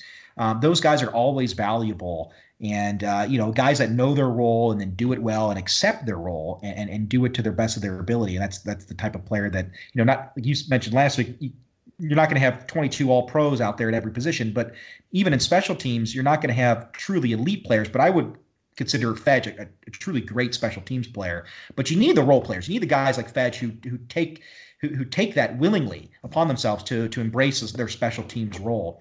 So I think you're looking at like a modest deal for him, like a 2 or 3 year contract, probably less than $10 million total. So I could see like a 3-year, $9 million deal for him, which is $3 million per. Obviously, yeah. I mean, yeah, unless you see some team like really see him as an everyday, not every day, it's not baseball, but like an every down safety that can play defense, then you're getting into more money there in terms of average and in terms of total gross value of the contract, just because you have to get in line with the safety positions. But I think teams will view him like the Bengals as a core special teams player, but he really probably has it best here in Cincinnati. And I think the Bengals don't have any issue paying those types of players what they're worth, core special teams players. And those types of contracts are in that $2 to $3 million a year range, something very manageable. And I'd be all in favor of re-signing Fedge to like a 3-year, $9 million or $10 million total contract, which, very palatable on a yearly average basis. And he certainly brings the value there because of his dominance on special teams, like you mentioned. With Brandon Wilson is actually a restricted free agent. So he's not unrestricted. He can become unrestricted if the Bengals don't extend a tender to him, but that's not going to happen. They will tender him. The question is, what tender will they place on him? You have a couple options with regard to restricted free agents. You can place a first-round tender, which is the highest value. That's going to be about $4.6 million this year, according to Over the Cap. But we'll know those numbers officially when the salary cap is officially set. That would mean that you place the tender on him. He signs it. If he signs with another team, and the Bengals don't match, the Bengals get a first-round pick. The Bengals aren't going to put a first-round tender on him, and no team is going to give up a first-round pick for him. No team. You also have then a second-round pick, an original round tender, and then just what's called the right of first refusal tender. So the original round tender is just over $2 million, and Wilson was a 6th-round pick. So if they lose him, they would get a 6th-round pick in return. I think some team may be willing to lose a 6th-round pick for him. So for that reason, I think the Bengals very likely place, actually, almost guaranteed, they're going to place a 2nd-round tender on Brandon Wilson. And that comes in, according to Over the Cap's projections, at just over $3.2 million on a 1-year deal. And I think he signs that and maybe looks for other offers. But again, no team is going to give up a 2nd-round pick for Wilson, even though I think he's a good player for what he does. But I think that guarantees his services for at least a year. And then I suspect, just like Fedge, Fedge is unrestricted, so you can't put the restricted tenders don't apply to him, obviously. But just like I want Fedge back on a modest, 2 or 3 year deal, I want Brandon Wilson back. I think the Bengals will extend that 2nd-round tender at just over $3.2 million. And then it wouldn't shock me if they do what they did with Alex Erickson on the other side of the ball a couple years ago, extend him to a modest 2 or 3 year extension at a very favorable, we're talking less than $5 million APY contract. So like 2 years, $10 million, or maybe 2 year or 3 years, $15 million at the high end. Just because, like you mentioned, Wilson probably has more defensive ability than Fedge does at this point. But obviously, then you factor in his return ability on special teams, and that's phenomenal. Although you do have to account for the fact that, is the kickoff going to go away? It's not in the XFL. Obviously, we don't know how many other rules they're going to try to adopt. But you hear the rumblings of whether or not the NFL wants to do away with the kickoff. So if they do, Wilson's value decreases there a little bit. Sure.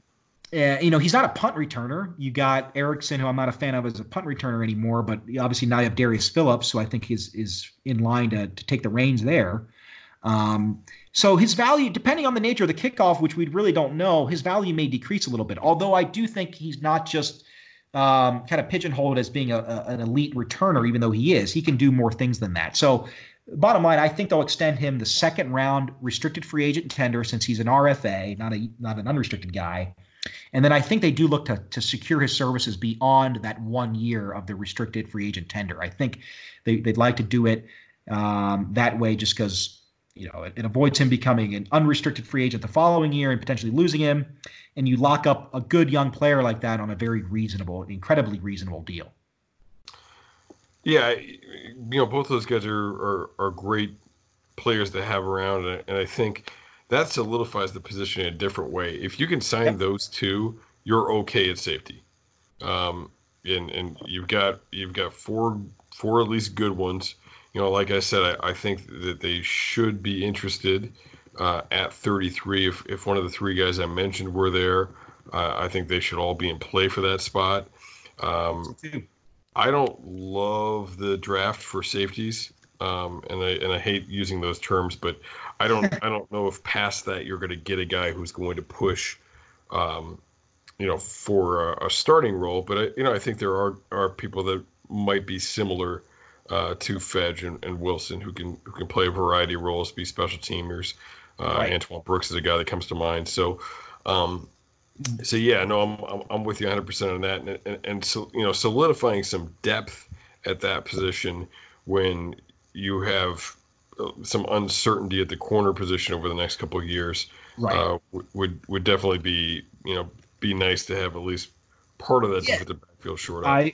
Yeah, I agree. I do think, though, and maybe I'm in the minority. I think I'm in the minority among Bengals fans, and probably even with regard to your perspective in this. I do think that re-signing both Fedge and whether they just do the tender to Wilson and not re-sign him or do the tender and then also re-sign him, obviously that solidifies the depth there in a needed way. I think, obviously, with their status, obviously they're unsigned for next year.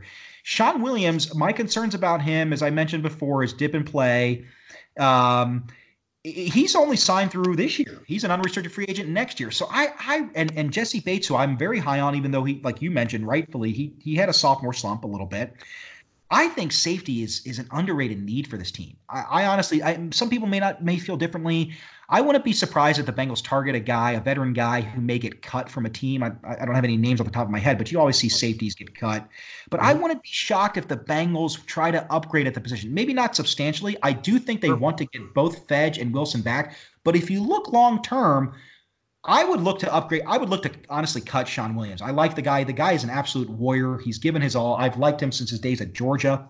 Great player, but I think Sean Williams' best days are behind him. They would clear just over $4 million in cap. I wouldn't be totally shocked to see a Sean Williams cut, although I could totally see him just playing out the final year of his deal as well. But even if that happens, and even if they re-sign Fedge and Wilson here, Williams is done after this year. They're not going to re-sign him again, even if he plays out this final year. So I think safety is a concern. You mentioned those college guys, even though you're not that high on the safety class in whole. You mentioned those two guys, the McKinney kid from Alabama. Certainly if he's there at 33, I think consideration is going to be given. But I think I'm just in the minority. I think the Bengals can upgrade that position. I'm not comfortable with these. I mean, I want these guys back, and I think, like you said, it solidifies the depth in the back end of that room.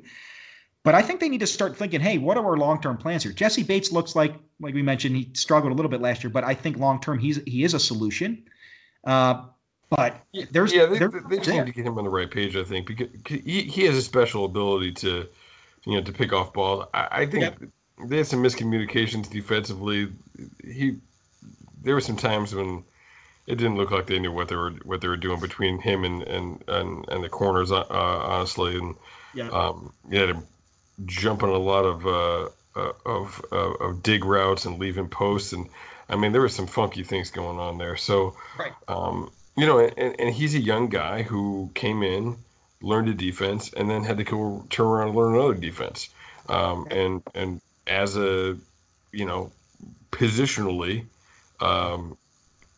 just like the quarterback kind of defaults to a leadership role, a free safety, where you're at in the secondary, you're kind of the guy that has to talk to the rest of the secondary too. Mm-hmm. So I think a lot might have been on him mentally.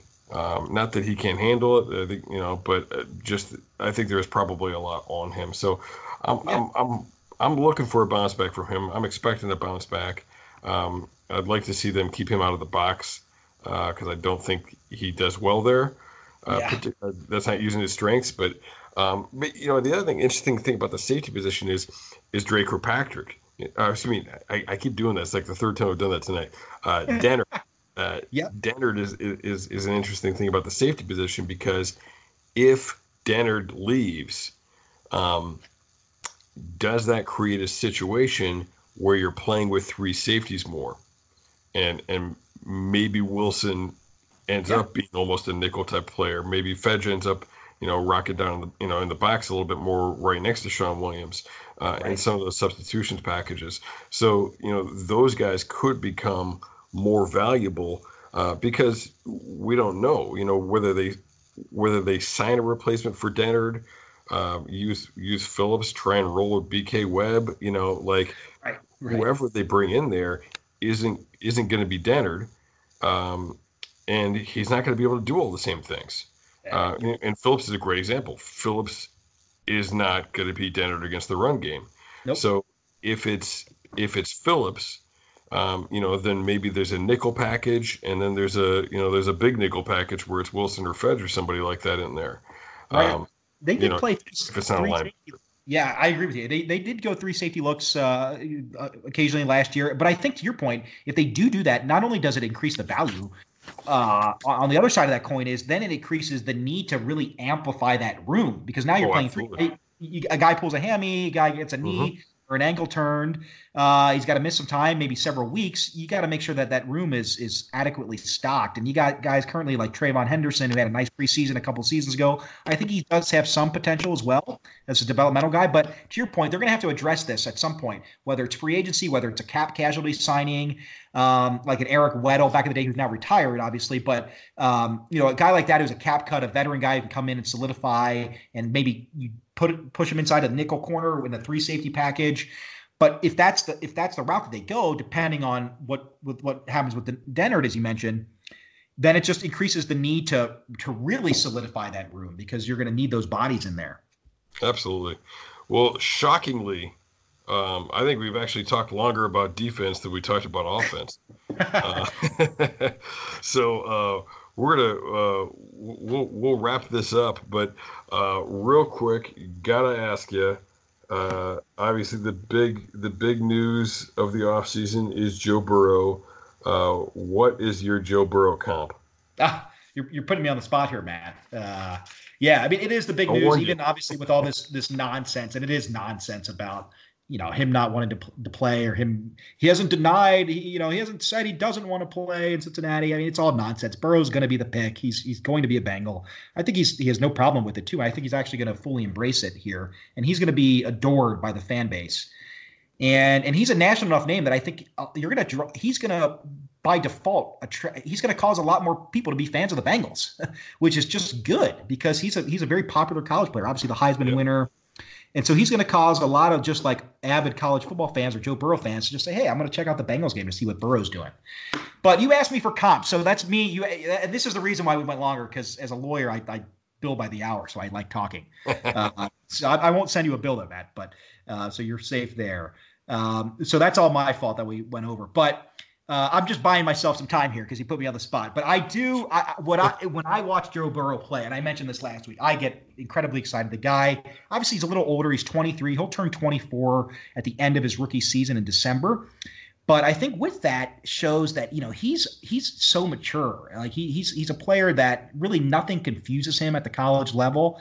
Obviously, that's going to change a little bit. Defenses in the NFL level are much more complex, obviously, and they're even different rules there, and even the different positionings of the hash and the hash marks, as you know, that plays into a certain aspect. But I see a very cerebral player. What I'm getting at is I see, in addition to his obvious talent, even though he doesn't have the greatest arm, he got great decision making, great accuracy, and he's just very cerebral in terms of his processing. And I think either Dan Orlovsky or Bucky Brooks or Daniel Jeremiah mentioned his processing reminds them a lot of Tom Brady. And honestly, the guy's about 6'4", 215. He's not like 6'4" and 230 like a Carson Palmer was. Like he filled his body out. I'm not saying Joe Burrow is lean at all, but he has the body type. People say of Jared Goff, but I'm not saying he's Tom Brady.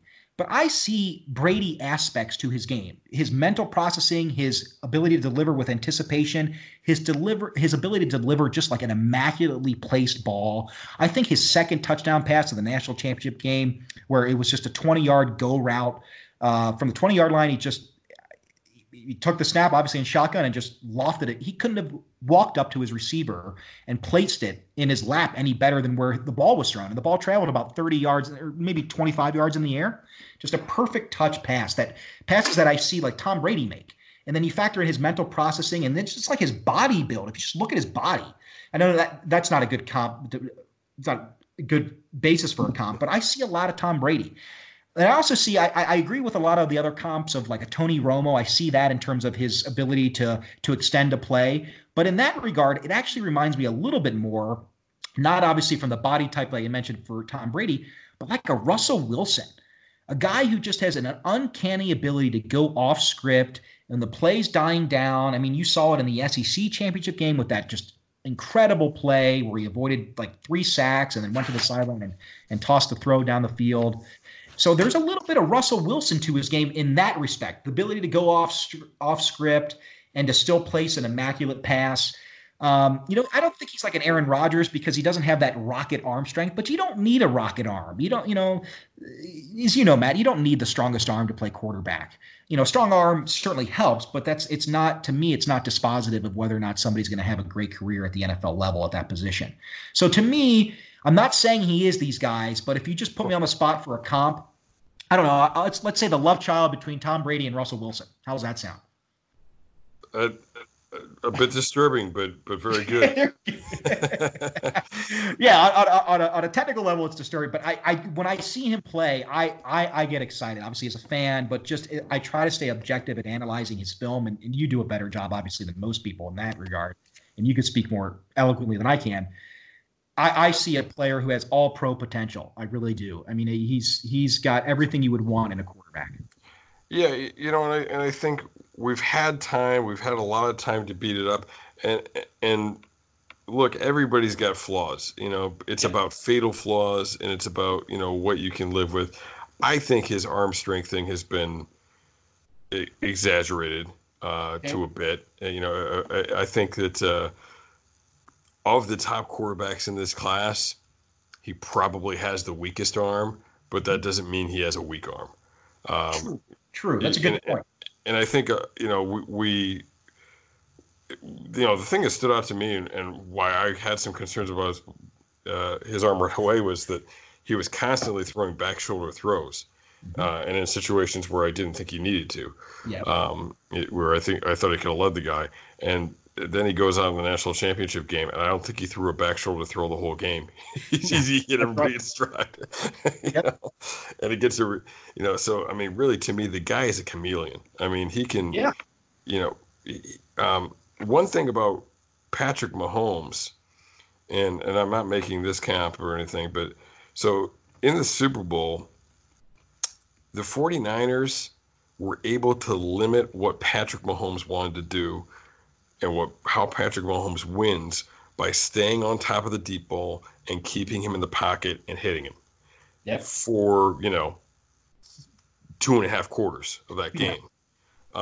And Patrick Mahomes is a tough dude, and he took it, and he's mentally tough, and he came back and he made some big time throws and did some things at the end of that game. But he did it on his terms. Burrow is a guy that you take away. Early in the season, everything was about timing with him. It was very Tom Brady. It was very Drew Brees. It was all timing based, get it off, real quick throws, and he was highly efficient in doing that. And then teams started right at the Auburn game. They started rushing 3 and letting him, and playing coverage and letting him have more time. And he took the time, and he won that way. He can scramble and he can make plays that way. You saw in the championship game, from a completion percentage standpoint, he had one of his worst games. Right. He was throwing more deep balls. He was so he can win in a lot of different ways. And that's like Mahomes didn't make that particular adjustment. Mahomes just, Mahomes was tough and was able to get back to what he was able to because, the 49ers couldn't stop him for 4 quarters.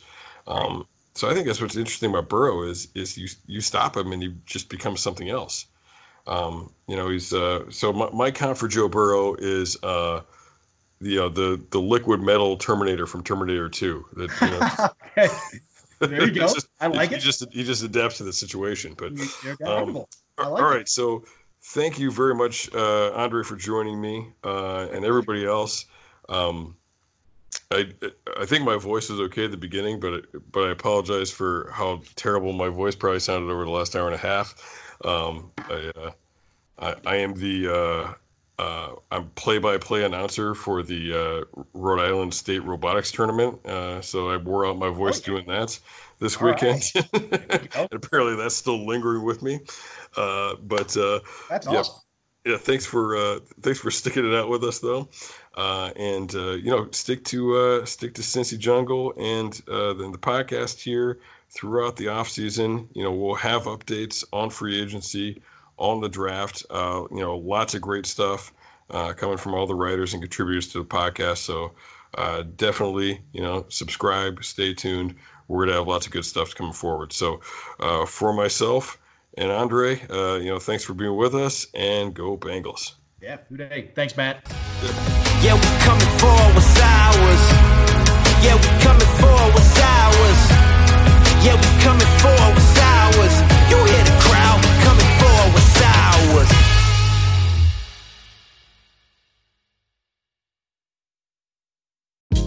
Hey, this is Scott Galloway, author, professor, entrepreneur, and most importantly, host of the Prop G podcast. We got a special series running on right now called The Future of Work, where I answer all your questions on, surprise, the future of work. Questions including, what are we missing when we work remotely? Or how do we handle work-life balance when a major opportunity comes knocking? From the provocative to the technical, we're offering insights you won't want to miss. So tune in to The Future of Work, a Prop G Pod special sponsored by Canva. You can find it on the Prop G Pod wherever you get your podcasts.